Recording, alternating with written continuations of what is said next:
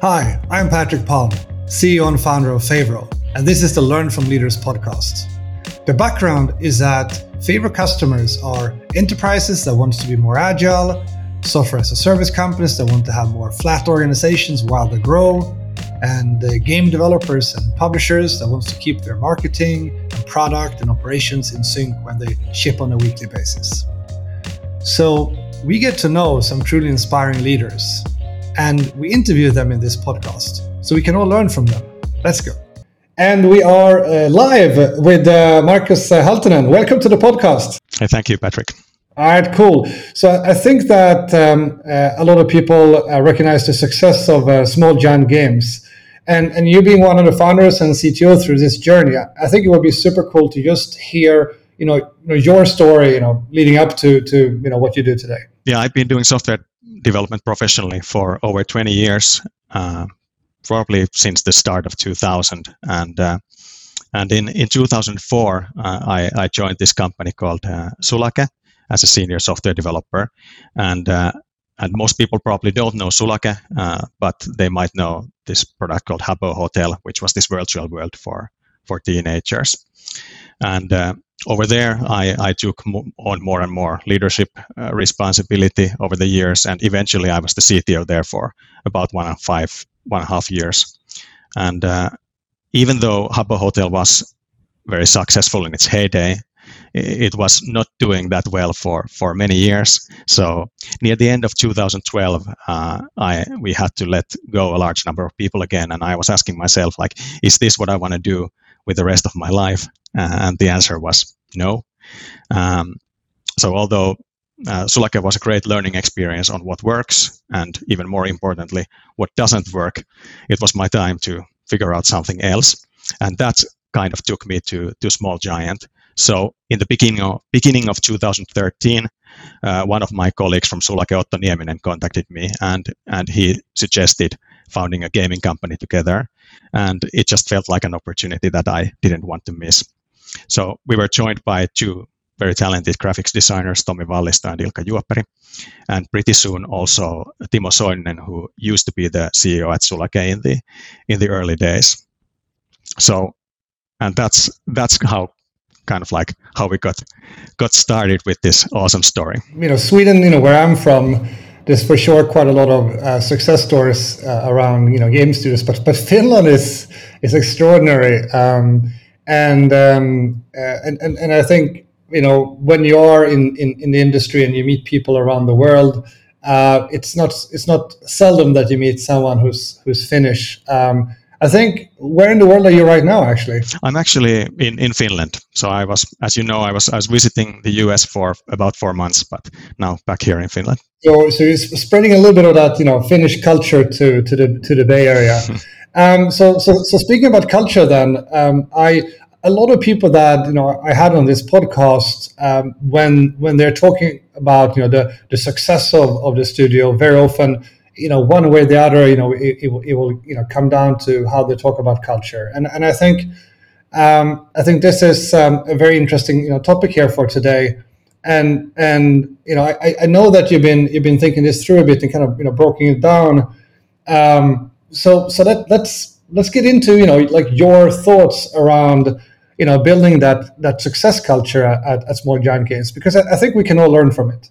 I'm wondering, maybe it makes sense for me to tell a little bit, it doesn't answer directly your question right now, but just a little bit background still about what we did at Small Giant and how we got to where we are right now, and then I could answer some questions about the culture. So one of the first games our first game was called Oddwings Escape, which was this beautiful flying game. It gained a lot of positive visibility, but it had a bunch of conceptual issues. Most importantly, it didn't monetize pretty much at all. And our biggest mistake there was that we developed it for far too long before getting it in front of actual people. And but we took a lot of learnings from that. I think one key aspect, which I'm going to be talking more later, but one key aspect of Small Giant is to be continuously learning from our successes and our mistakes. And we certainly made a bunch of mistakes with Oddwings Escape. Then our second game was Rope Racers, which was this asynchronous multiplayer running game, and we did it almost to prove to ourselves that we can actually get the game out very quickly, and pretty much all the KPIs were better than with Oddwings Escape, and that game paid its development costs back, but I still wouldn't call it a success either. And then of course Empires and Puzzles, which is this free-to-play RPG game with has this cool and unique combination of base building, hero collection, and match 3 battles, and that game of course has been extremely successful. So by the time we launched Empires and Puzzles, the team size had grown from 5 people to about a dozen people, and then driven by the success of Empires and Puzzles, we've grown the team all the way to about 70 people.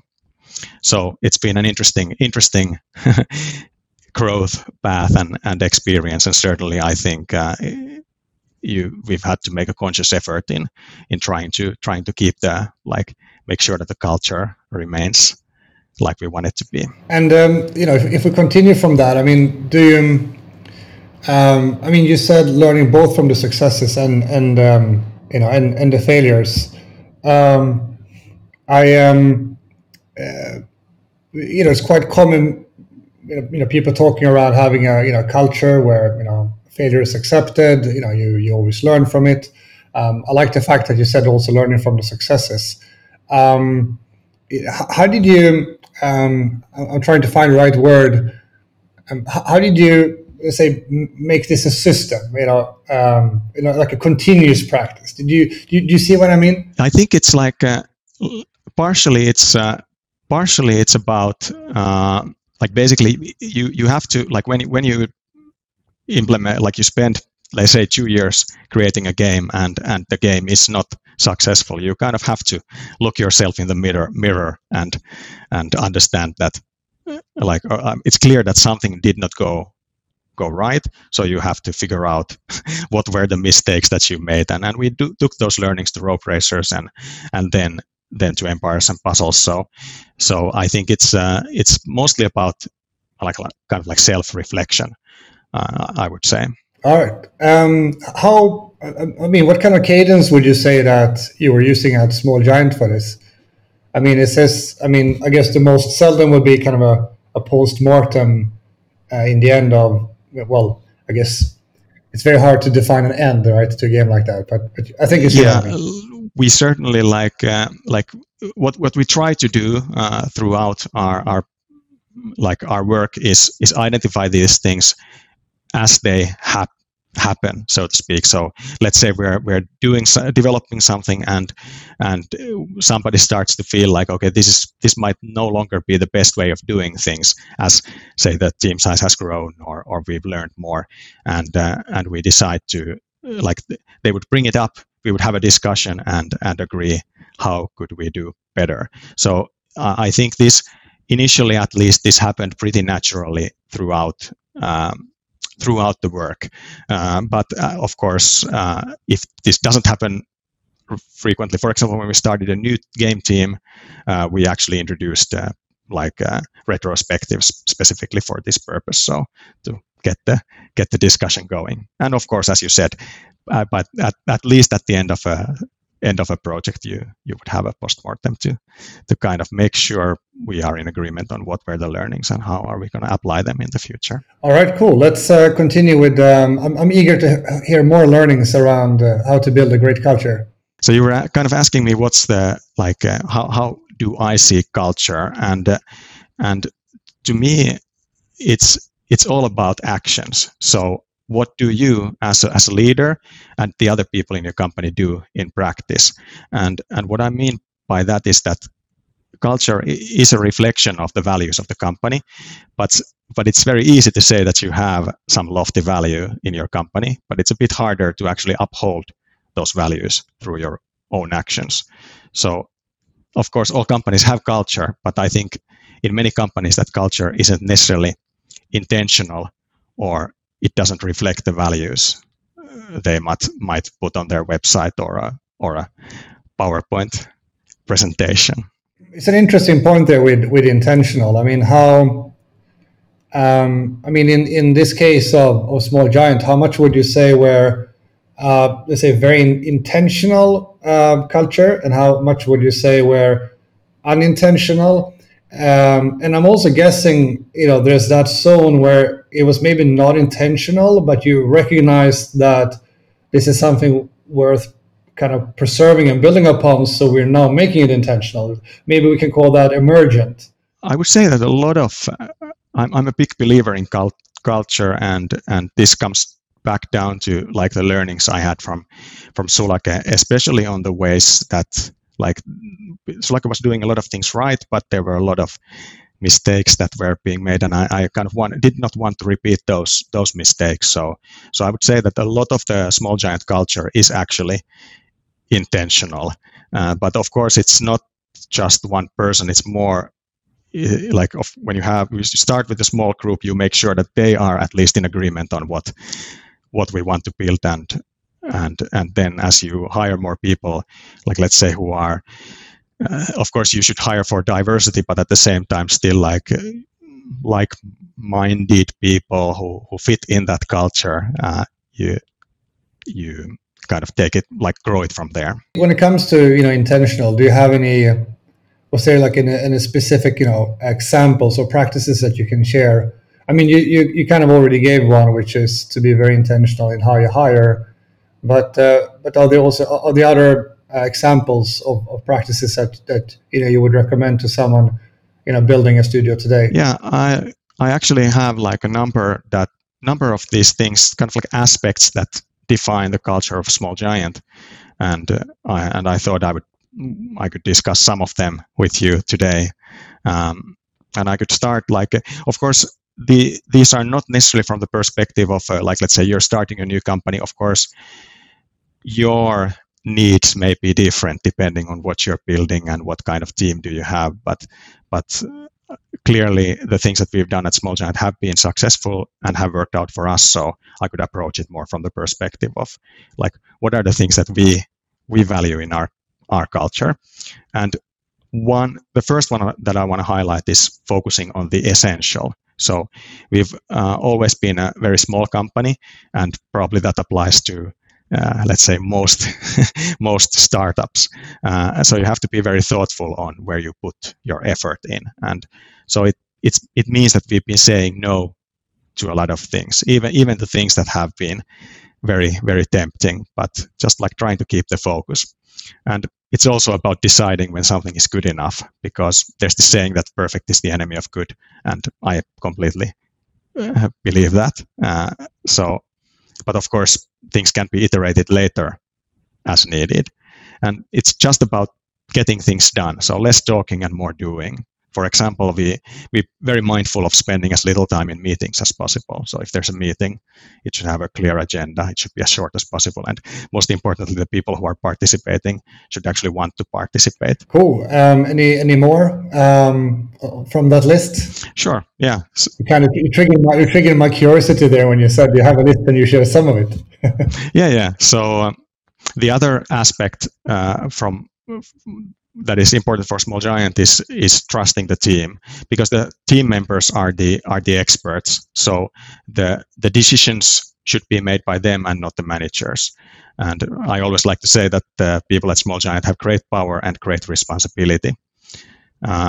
So we try to avoid any kind of hierarchy or bureaucracy. So you of course do need some processes to support the work, but those processes should be very lightweight, and they should never get in the way of actually getting things done. So when it comes, I liked what you say there with great responsibility. Have that ever been, a challenge? Because it's one of those things where I think most people will say, yeah, I want to have more, but of course in some cases, you can have. It can also be scary, right? Yeah, I think it's it again comes down to hiring a bit. So you need to hire people who you can trust, but I think the other aspect is this, and I think this is also part of our part of our culture, like kind of this talking, like we call it sparring, but basically talking with your colleague. Like it's not so much about asking for permission, but more about identifying that, hey, this thing that I'm now working on, this decision that I'm trying to make is very risky or can have big consequences. And then talking with your colleague about it to get a second opinion. And I think this is something that we've really tried to promote in the company and get the people talking. And usually that actually results in, or like gets us much better results. And I actually don't think, or I can't think of cases that we would have encountered where giving this responsibility to people would have felt like a mistake, or we haven't had this any kind of like abuse of power. People are generally like, when you give them responsibility, they also take it seriously. But the tip that you said there, do I understand it right? So it's almost like you always want to do a bit of a peer review, or let's call it, have a second opinion on things, and you actually make that a value, or maybe a practice. Is that do I understand it correct? Exactly. Yeah. So of course, coming from a software development background, one aspect that of course many other companies do, but we certainly found very helpful is the code review process. So somebody is developing a piece of software. Most of our developers actually developing, if they develop a feature, they develop it mostly by themselves, but they first have, like when they start to implement it, they of course have a plan, like how they're going to approach it. They talk with somebody, like kind of almost like a bullet point idea, like this is how I'm planning to approach it, approach the implementation, and they get feedback, and then they get to work, and then when they are done, they do a pull request. Somebody does a code review. So there's always at least two people kind of looking at the code, and also of course the initial design, to avoid the situation where a lot of the work would have to be thrown away if the original approach was not the right one.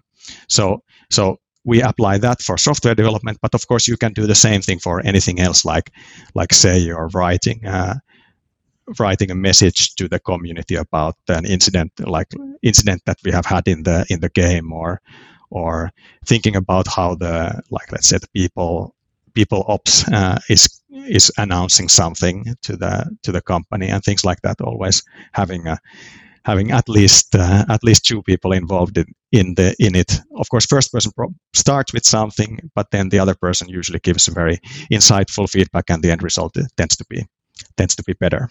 I think that's a very good tip. You mentioned a few times the importance of recruiting the right people. How what kind of strategy did you apply to find the people to build a company? We were, of course, in an interesting position as a small company, kind of here in Finland, among the juggernauts like Rovio and Supercell.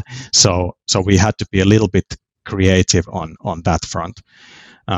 So I started out hiring a couple of senior people that I already knew were like really good, but then we actually focused a lot on hiring more like junior employees, and this has turned out to be a very, very good strategy for us. So many of the people who joined us as juniors are now in a very senior roles and are actually helping to hire more junior people. So it's kind of this positive cycle. How did you find them? Recruiters, advertising. What was your method of finding all the junior talent that then grew to become senior? Yeah, I think it is easier to find junior talent than senior talent. So in that sense, I think it was we never felt like it was very difficult to find potential candidates. Initially, we were using just like LinkedIn advertising and did the whole process ourselves. Later, we've been using like a third party for sourcing, but of course, we are still doing the interviews ourselves. And I think we've been very successful at hiring people, and I think a key part of that is asking the right questions during the interview, and not settling for just an okay candidate. So it sounded like you had a nice kind of succession going on there with those junior that became senior and now hiring the new juniors. Did you have, or do you have like a special kind of like succession program, beyond the onboarding, or is that, let's say, more organic?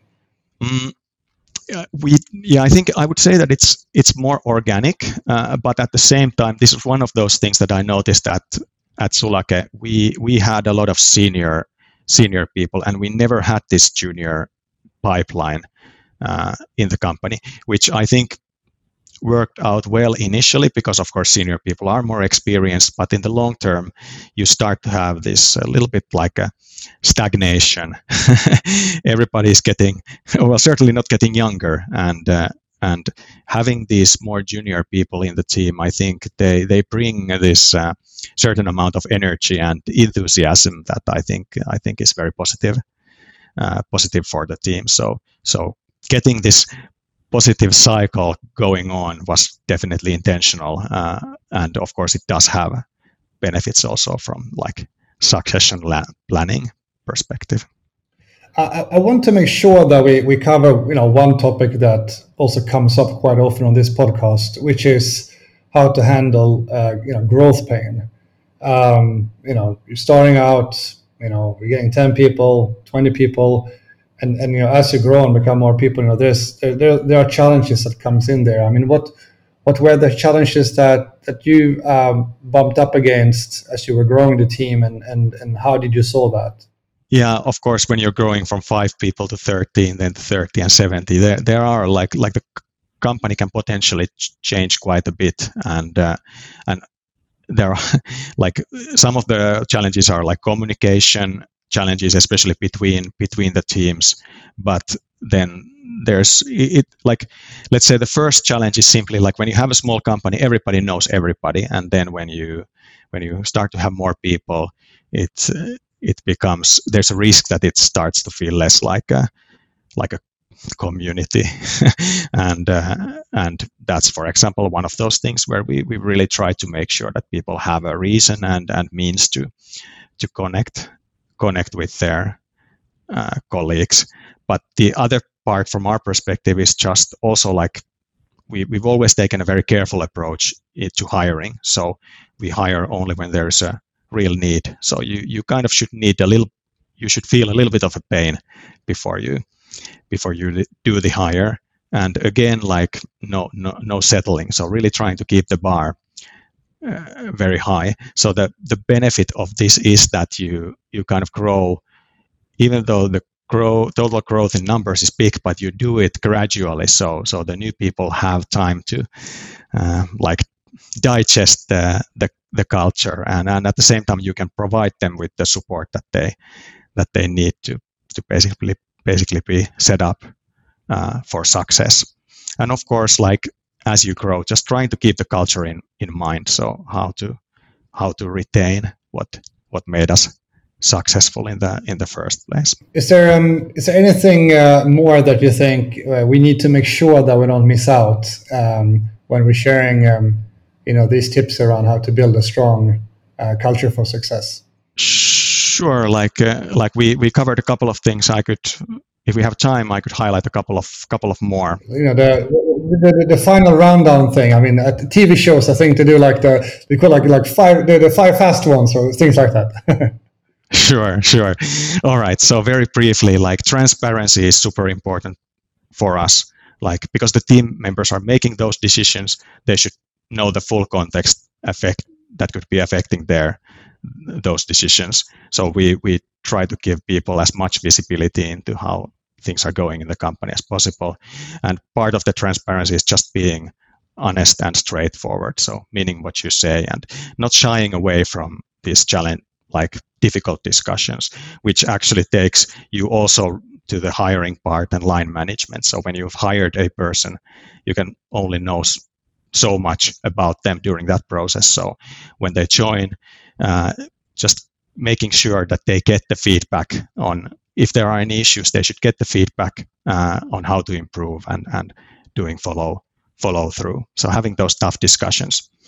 And then we kind of touched this already, but I'll simply briefly mention, like, we are big believers in continuous improvement. So you should always try to be a little bit better at what you do, and to learn things, you should be able to experiment, and to do that, people should have this sense of psychological safety. So not to be afraid of speaking up or trying new things, because sometimes when you are trying out new things, you are going to fail. And while we don't necessarily celebrate failures, we see them as a great opportunity for learning. And then finally, healthy work-life balance. So people at Small Giant do 40 hours per week, and then they go home to relax and have hobbies and spend time with their family. So we don't do crunching, which is pretty rare on the game industry.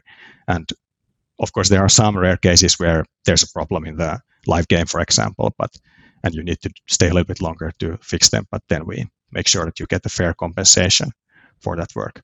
So that's like as a quick rundown of the other things that I wanted to highlight. No, but that's great, and I think again, work-life balance in general, Scandinavian companies are relatively good at, while at the same time, as you're saying, the industry as a whole is definitely having a bit of a struggle with it. But I for sure, I mean, we've both been in the industry for quite a while, and I think it's gotten better. I think it used to be worse. Yeah, I agree. So with that said, super thanks for hosting. These chats are, they feel like they're 5 minutes, even though they are half an hour. I think there was a lot of concrete stuff to take away there for everyone.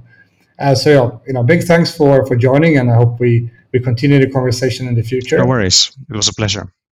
and to all of you listening, if you like this, you know what to do. Share it so others can take part, and like and tune in to our next podcast. See you. I hope you enjoyed that interview. I certainly did. If you want to elevate yourself as a modern leader and help your teams become even more successful, then check out Favro Academy at favro.com. There you will find podcasts, webinars, articles, all free of charge. Check it out.